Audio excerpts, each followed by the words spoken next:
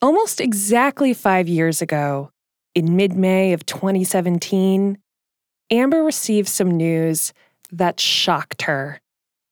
There is a girl on 23andMe, the DNA test we did. Okay. And genetically, she's my half-sister. Amber learned that she was given life because of an anonymous sperm donation. She learned that the father she had grown up with for 30 years wasn't related to her by blood. She was distraught and confused, and she said to herself, "You need to go home." The morning after her discovery, Amber hopped in her car and drove 3 hours north of New York to Albany. She met her dad in a large park. All around them, flowers were in full bloom. It was Mother's Day weekend, Washington Square Park in Albany, they have this big tulip festival. So it was absolutely beautiful. There were tulips everywhere. And it just felt weird to just be in this very familiar, very beautiful place and just having the weirdest conversation ever with my dad. Amber and her dad sat side by side on a park bench in Albany, a city that had been settled by the Dutch back in the 1600s. They were surrounded by 100,000 tulips, the national flower of the Netherlands and a symbol of Dutch pride. When I was in college, I studied abroad in the Netherlands, and part of my decision to do that was my dad's family was Dutch. Like her dad, Amber had always been proud of her Dutch heritage. So I got this tattoo, which has a Dutch lion, which is on all their kind of sports uniforms and some of their flags and the royal crest stuff. According to your 23andMe results, are you Dutch? No, I am not.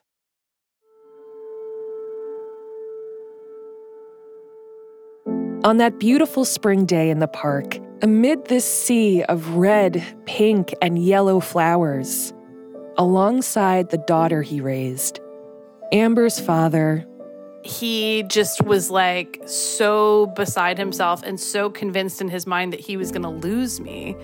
And he was just really grieving that, in the same way I was, grieving what I thought our relationship was.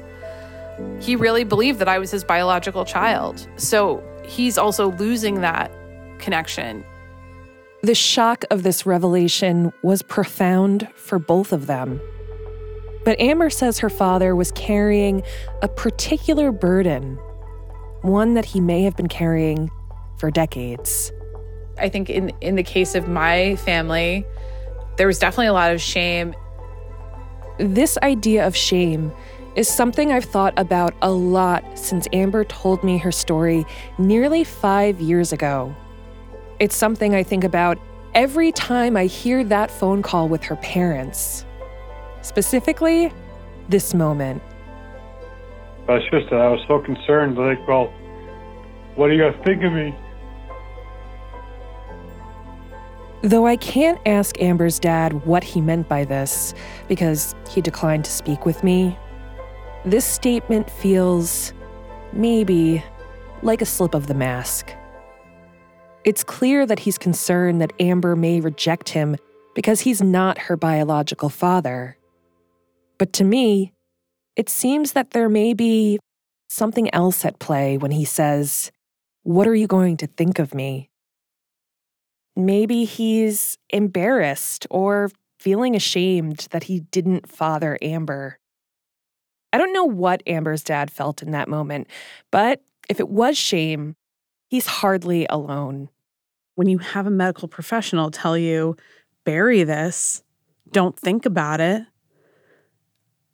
how much can you blame him? And this is the thing I say. I really don't blame donors. I don't blame recipients. I don't blame, the parents. I blame the industry. There's an industry that has created this necessary secrecy, and we see that changing now. Through all my reporting over the years, I've seen how the baby business used shame and secrecy as tools. For decades, the industry hid people's true origins and treated donor conception as a secret that ought to be buried away forever. These tools were developed to protect certain notions of how our society should function, with perfect nuclear families and strict ideas of masculinity and what constitutes manhood.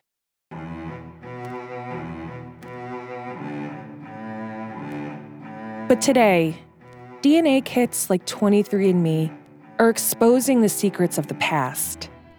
We can't protect people from shame.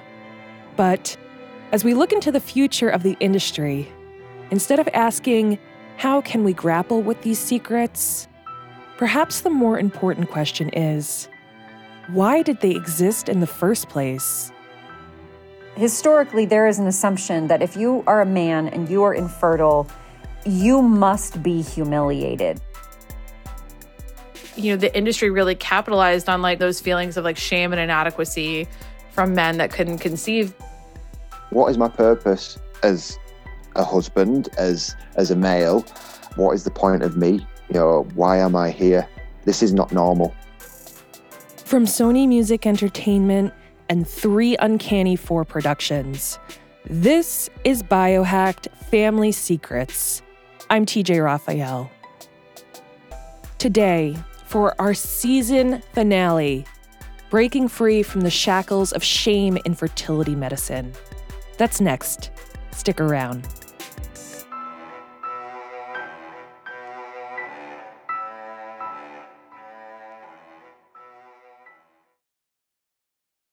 When you make decisions for your company, you look for the no-brainers. And if you have a lot of mailing to do, Stamps.com is the ultimate no-brainer. It streamlines your processes to make your business more efficient, which makes you less busy. Mail checks, invoices, legal documents, and everything you need to keep your business running with Stamps.com.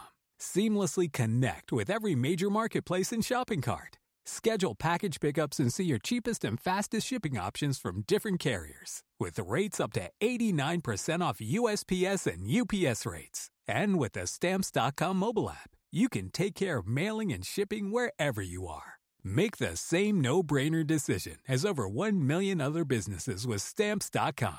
Sign up with code PROGRAM for a 4-week trial, plus free postage and a free digital scale. No long-term commitments or contracts. That's Stamps.com. Code PROGRAM. How did you two meet? We were both working there as lifeguards while studying. That's just how we started talking, through checking the chemicals in the water, checking the safety of the pool environment. It was 2002, and Carrie and John were just a couple of teenagers working a summer job at their community pool in the UK. And they knew pretty quickly there was something special between them. There was this, we called it an activity room, where kids would book their birthday parties for bouncy castles and stuff like that. And me and Carrie were lying on the floor, probably around a foot apart from each other. And she just did something with my hair. And I just knew then that was it forever. I do remember that moment, John, actually. I do remember the activity room we were setting up or taking down a bouncy castle party. There's just like 4 members of staff there. And I do remember twiddling with your hair. Soon, they started spending more time together. And a few years later, they made it official. 2006 is when we got our first place together. And then I graduated in 2008 and we got married about a month after that. John and Carrie, by the way, are not their real names. We've changed them to protect their privacy. But their story is a familiar one. After they got married young, the two enjoyed newlywed life. They'd have friends over to their flat for dinner parties and indulge in laughter, conversation, and cocktails. And while kids weren't on their radar at the time, Carrie did notice something strange. I remember being slightly suspicious that we hadn't accidentally got pregnant because there were some times when, I don't know, drunken nights or just some foolish moments where I thought, oh, probably shouldn't have done that. But then nothing ever happened. So we never got pregnant, did we? Initially, this was a relief, like, whew, dodged any surprises there. But after a few years, John and Carrie stopped using protection by choice. They weren't actively trying to get pregnant, but they were open to it, especially because they knew they always wanted kids. And then one night, Carrie's suspicions came into focus when a friend made a passing comment at a dinner party. She was like, oh, so you're trying for a family? I was like, oh, well, we're not trying for a family, but we're not preventing for a family. And she went, so technically you've been trying. I was like, well, not really. It's just, are you not pregnant yet? And I was like, well, no. And it was at that moment over a dinner with another couple of friends that we thought, oh, yeah, it's not happened for us.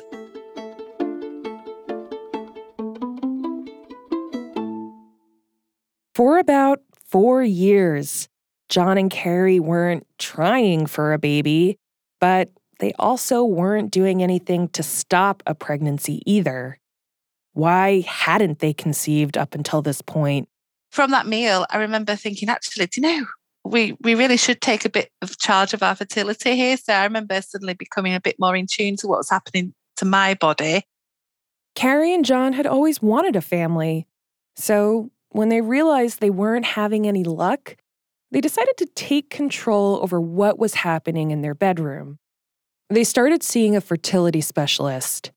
Their lives became dominated by doctor's appointments and scheduled intimacy.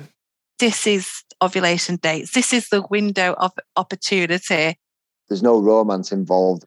You're a bit like, oh no, there's too much structure to this. There's no spontaneity or anything else like that.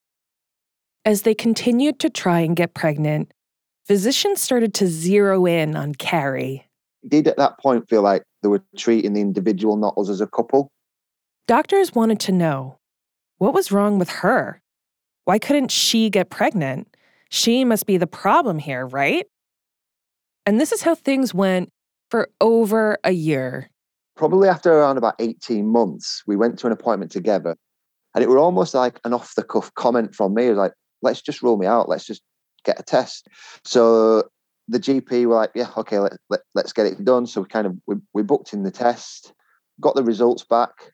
And those results showed John had a low sperm count. So we repeated the test and I got a phone call. And this time they called me in and they just said it's come back slightly lower than what it was before.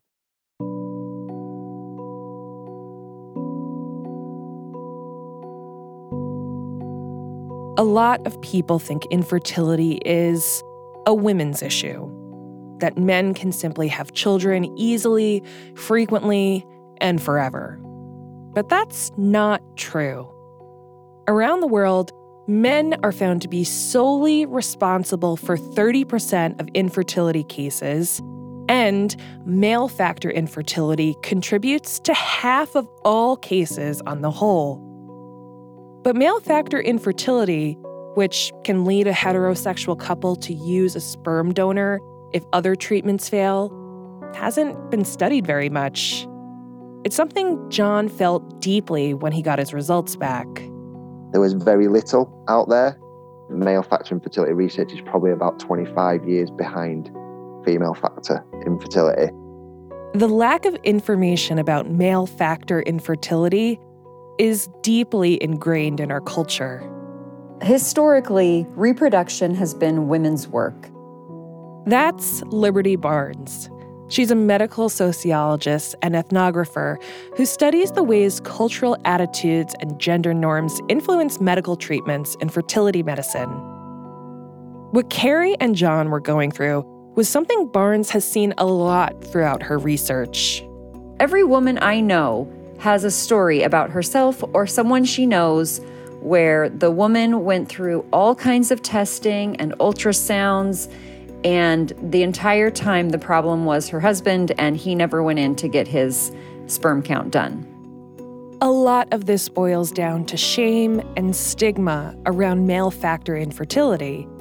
High sperm counts, being virile and able to father children. is all tied up with perceptions of what it means to be a man.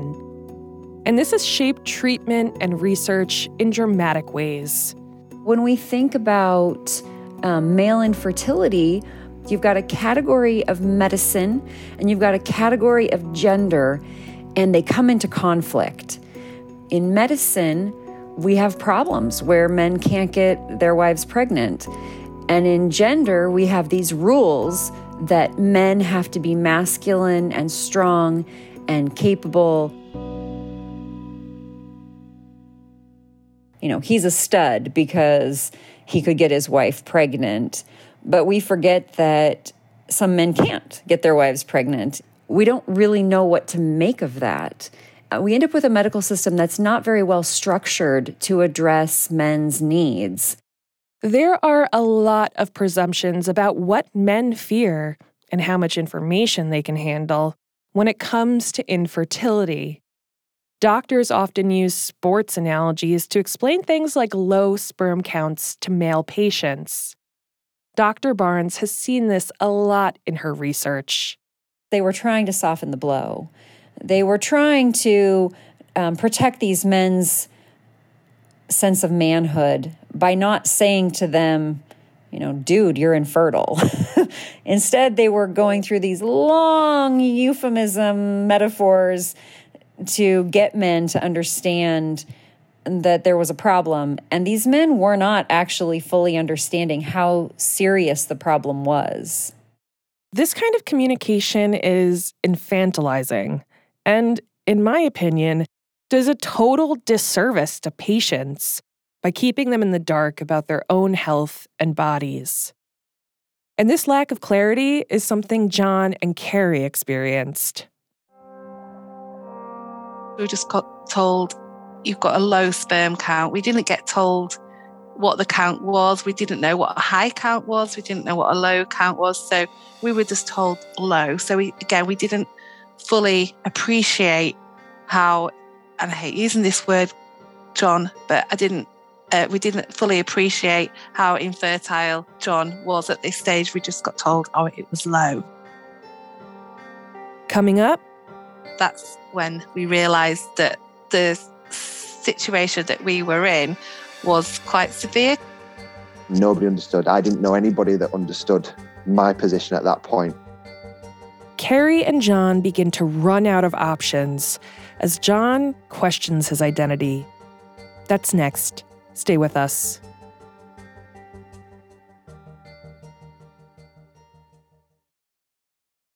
Have you ever felt like escaping to your own desert island? Jane Gaskin did exactly that, trading in the family home to begin a new life in the tropics. But she soon discovers that paradise has its secrets. I'm Alice Levine, and this is The Price of Paradise, the island dream that ends in kidnap, corruption, and murder. Wish you were here? Follow The Price of Paradise now, wherever you listen to podcasts. Welcome to True Spies, the podcast that takes you deep inside the greatest secret missions of all time.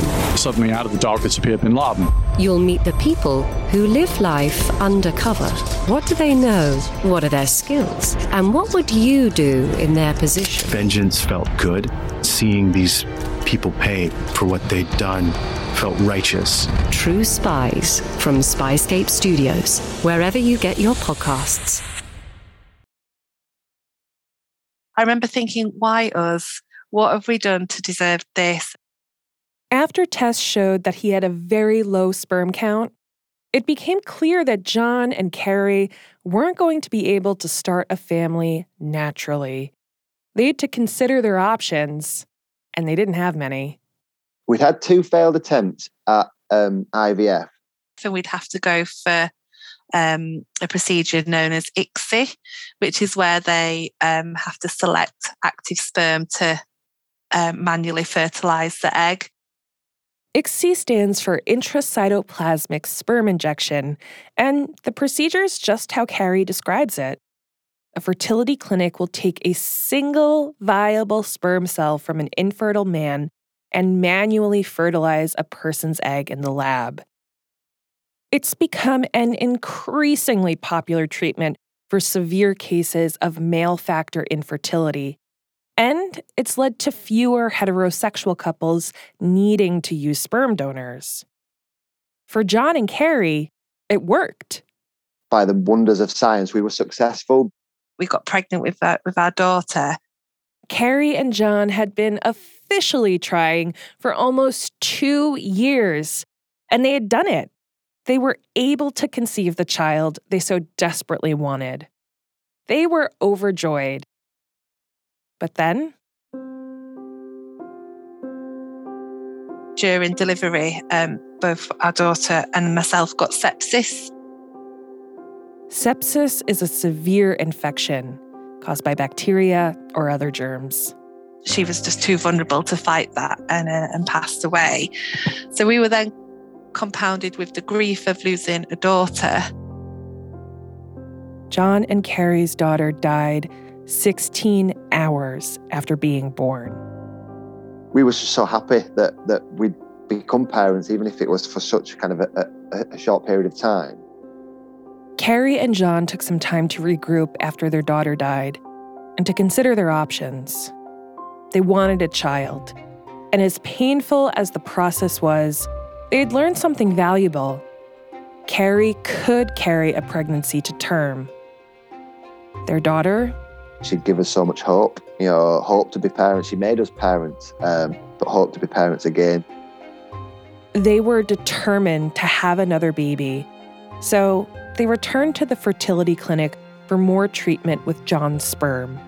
And then I remember we got a phone call the next day. We were so excited to receive these phone calls. I remember we'd wake up on a morning after we'd done the IVF treatment. We were expecting a call from the embryologist to tell us how many eggs had been fertilised. I remember being in the kitchen at the breakfast bar, just having a cup of tea. The phone went, put it on speakerphone, and she said there's been 0 fertilisation.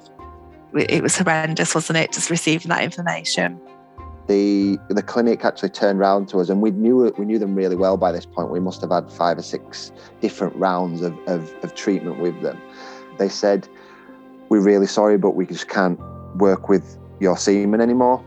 We're not willing to take your money," which, in one regard, that's really honest and noble of them, but it's heartbreaking. John and Carrie had only one option left if they wanted to become parents through fertility medicine. They could try a sperm donor. It's something Carrie had been thinking about and done a bit of Googling on, but she hadn't raised it with John. They took a meeting with their clinic to discuss their options, and when the topic of sperm donation came up, Carrie said she was interested. I think that was probably the first time I felt that we weren't on the same page. And I think that was maybe a bit of blind naivety, maybe a little bit of male pride, maybe a little bit of disbelief because we'd had our little girl. The realization that John would ultimately not be able to father a child with Carrie, that they'd have to use a sperm donor if they wanted to move forward with a pregnancy, was really challenging. All these questions come to your head: is what is my purpose as a husband, as a male, and then 2, just as a human, sent here to reproduce and be the best people that we can. And I just didn't feel I was being able to do that. And when he tried to turn to family and friends in his life to seek out some guidance, not everyone was supportive. Nobody understood. I didn't know anybody that understood my position at that point. Online and even in person, there are tons of resources and support groups for women who are dealing with infertility. But that's not the case for men. I think the stigma comes from a lack of information, ultimately, and a jump into a conclusion about it all. And men are notorious for not speaking, and actually if we did speak a lot more about stuff, these stigmas would be reduced, and hopefully that's what can come from some of this. John wrestled with the idea of using a donor. He didn't know anyone in his life who had. But he received counseling from the fertility clinic and spent time with his thoughts and fears about using a donor. And ultimately, John decided he wanted to move forward.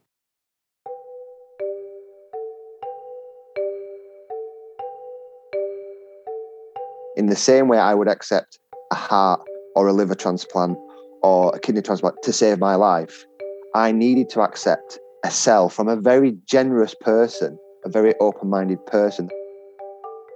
John and Carrie worked with their clinic and eventually found a sperm donor. And that donor helped them build the family they wanted. Today, they have 3 little boys, a set of twins and another son, all under the age of 5 years old. And John feels like this route to parenthood saved him. I feel like 100% if I wasn't a dad to my 3 wonderful boys now, I don't think we would be in the relationship that we're in, because of our mental health would have deteriorated so much and perhaps driven a massive wedge between us. But I don't even know if I would be living right now, because what is the point? And if somebody had been in my position, being able to talk to me and just say, it's okay, and hopefully people see me with my boys and understand that it's okay, there's nothing to be ashamed of. John and Carrie are very open with their children about being donor conceived. They tell them, we needed to borrow a seed to become your mom and dad. We've always said that we don't want our children to know of a time when they didn't know. So already just this evening, actually, when we were getting the boys ready for bed, they just had a bath, and one of our boys just asked, how did he get into my tummy? So we just take their lead and we just tell them, oh, well, you were made by a scientist, which is really exciting. And sadly, daddy's seeds didn't work. So we had to use the seeds from another man to make you.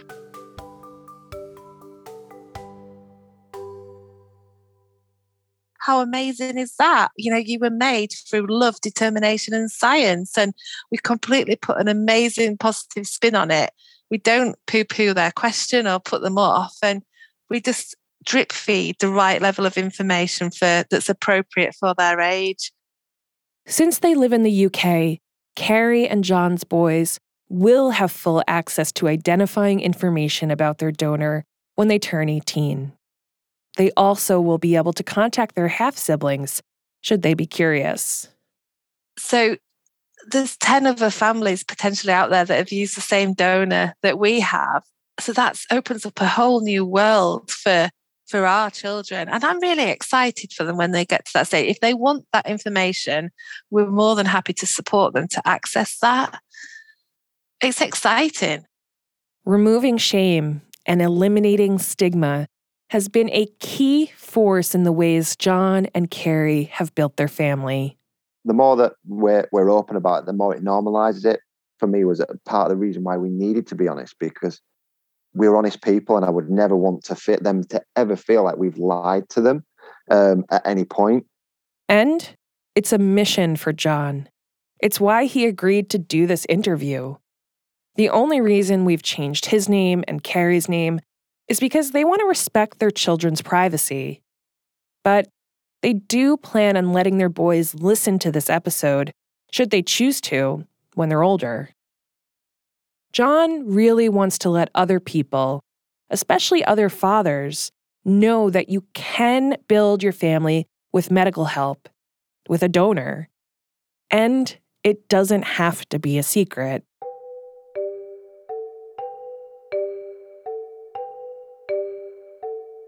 I want the boys to know that we are so proud of our route to parenthood. Part of the reason why I do this is because somebody's got to talk about it. It's still not very well spoken about, and you've got to start somewhere. Hearing how John and Carrie are approaching this made me think about Amber and her parents. What would it have been like for all of them if there had never been a secret? In 2022, are the days of shame and secrecy in the rearview mirror? I think there's a larger cultural and societal opportunity to shift our thinking about what parenting means and how the fertility industry fits in the broader context of that as well. Coming up, one last interview with Amber to unpack where her movement goes and what her relationship with her family is like now. That's next. Stay with us.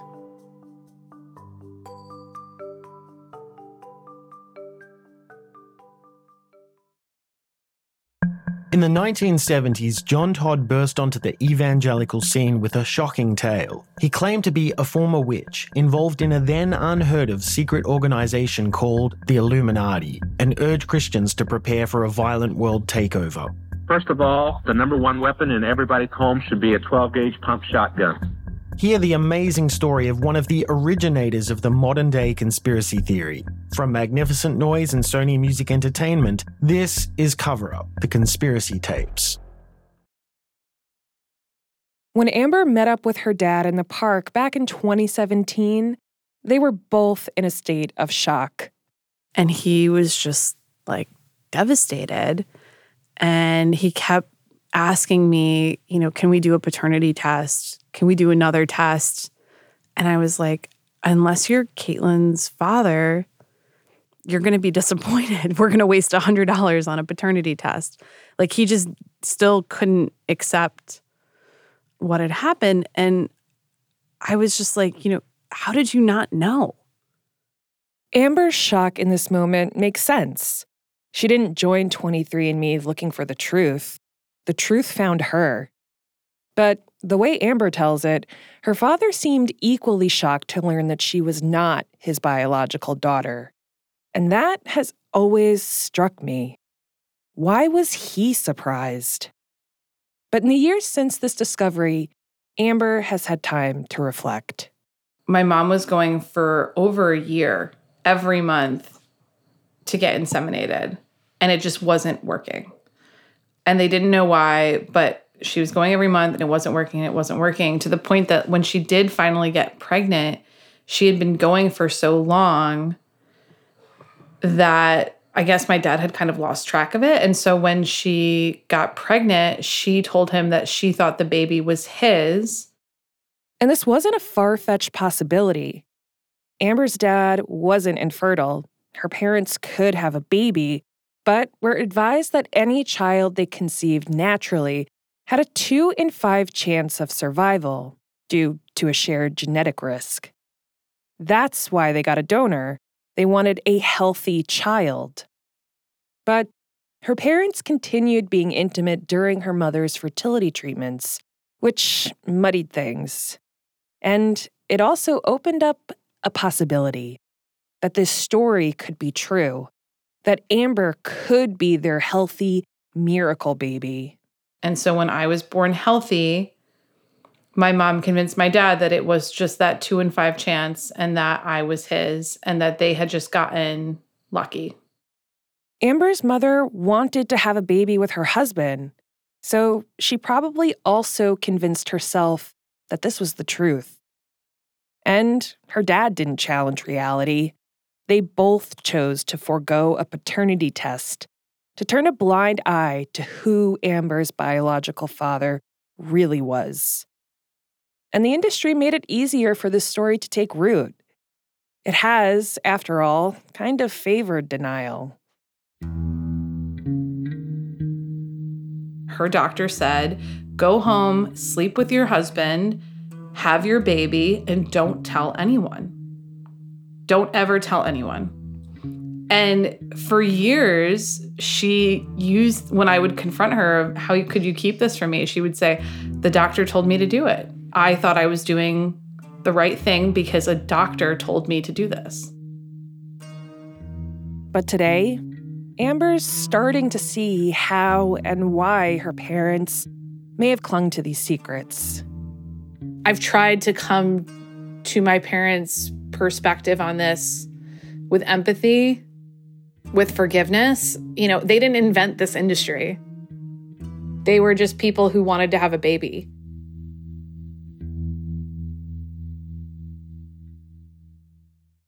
Today, things between Amber and her parents are solid. But it took some work to get there. Years ago, in the park on that beautiful spring day, Amber and her dad were struggling. But now? We became even closer because there was no pretense, or there was no we're going to pretend everything's fine, because everything had been completely smashed against a wall. But it was hard for a while. I mean, my dad would just have these meltdowns where he would tell me he was afraid that I would never talk to him again, or that I would decide that I didn't want anything to do with him because he wasn't my real dad. And I was just catastrophizing. Getting this all out into the light, so there are no secrets, no moments of panic if the truth is exposed, is something John and Carrie have done. They're honest with their kids. They'll support them if they want to contact their donor or half-siblings. I was curious what Amber thought of their story, of this modern couple that chose a path to parenthood that wasn't all that different from her own mom and dad. Yeah, I mean, it sounds like they're doing all the right things, right? It should never be oh, I remember this conversation. It should be oh, this is something I've always known about myself. Over the years, I've seen Amber become more active in her calls to change the baby business. But that doesn't mean she wants to ban donor conception. She thinks there's another way forward for both parents and the industry. When people ask me, as a donor-conceived person, if I had to use a donor, what's the ideal scenario? I always say, find a donor that your kid can know. They don't have to have a father or real parent relationship, but just somebody that can be in their orbit that they can have access to if they have questions, and so they can understand themselves. I think there's a larger cultural and societal opportunity to shift our thinking about what parenting means and how the fertility industry fits in the broader context of that as well. In the nearly 5 years since she learned the truth about her origins, Amber has become a parent herself. Today, she and her husband have a 3-year-old boy and another child on the way. I think having my son was definitely kind of a healing moment for all of us. I named my son after my dad in an intentionally symbolic way, right? I wanted him to understand that he's his grandfather. This is the, this connection is real. When she looks around at her own growing family, Amber isn't hiding anything. She tells her son, well, you have your Gaga and Papa, and then there's Kurt, who's my biological father. Kurt and Amber still keep in touch every now and again. He needed to come to New York recently, so he stopped by and met Amber's kid. Kurt was very adamant of I'm not the grandfather, I don't like kids, which is cool. He didn't sign up for that. But I feel very fortunate that, Kurt is someone who is in my orbit. He's, there's a lot of donor-conceived people who don't even know who this person is or have access to them. So I kind of feel just fortunate that he's kind of just peripheral.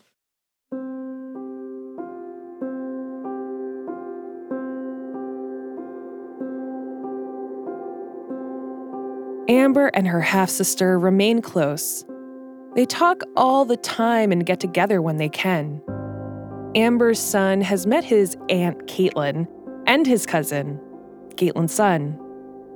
And one day, Amber plans to tell her kids that Mommy has a whole lot of other brothers and sisters out there. One of the last times I interviewed Amber, she was on Zoom in her office up in the Hudson Valley. And there was this one moment that has stayed with me since that conversation. It's the way Amber explained why it's important for her and other donor-conceived people to have a full picture of where they come from. That picture includes the complexities of our parents, both biological or, in her case, not. She said to me that having the horizon be clear, having everything in plain sight, simply fills this deeply human need. It's funny, I'm not a religious person, obviously, but, in the Bible, there's the commandment that's like, you must honor your mother and father. And some different translations are like, instead of honor, the actual word is understand. A lot of people, as they get older, you want to understand your parents. No matter what your relationship was with them, you want to understand them because there's granules of truth and understanding about yourself through understanding your parents' life, your parents' childhood, your parents' struggles and challenges, their personalities, their quirks, how they show up to conflict, how they show up to emotional moments. There's so much to unpack. They've lived a whole life before you. And I think there's a lot to, as you get older, to really unpack about yourself by understanding more about your parents. A few things have become clear, to me at least, in reporting on the fertility industry over the last couple of years, in reporting on Amber's story so intimately. I've wondered if openness could be an opportunity for the baby business, if a new model could benefit everyone, parents, donors, and the human beings created by the system.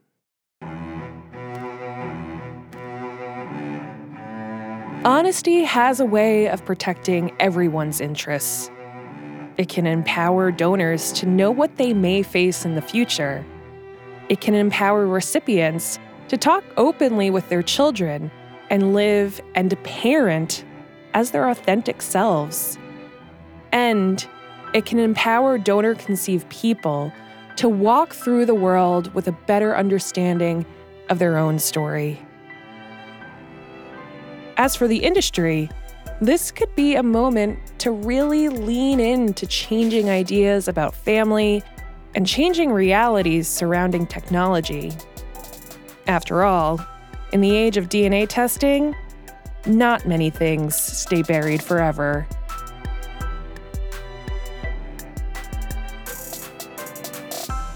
That's it for Season 1 of BioHacked.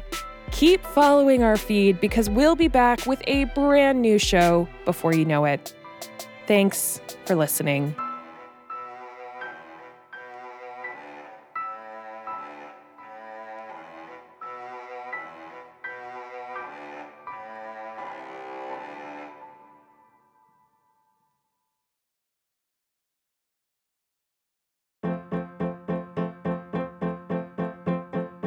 BioHacked Family Secrets is produced by 3 Uncanny 4 and Sony Music Entertainment.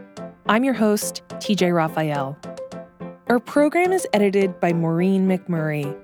Our producers are Nick Mott, Jennifer Siegel, Shane McKeon, Krista Ripple, and Mara Silvers. Jenny Kim is our production manager, and Alicia Baitup composed the theme. Our fact-checkers are Will Tavlin and Ava Ahmed Behi. This episode was mixed by Joanna Catcher at Nice Manners. Special thanks to Laura Mayer, Nuna Sharafuddin, Amy Eason, Jennifer Womack, and Allison Sherry. Have a question or comment about this week's show? Send me a tweet at TJ Raphael or email us at biohacked@3uncanny4.com. For 3 Uncanny 4 and Sony Music Entertainment, I'm TJ Raphael.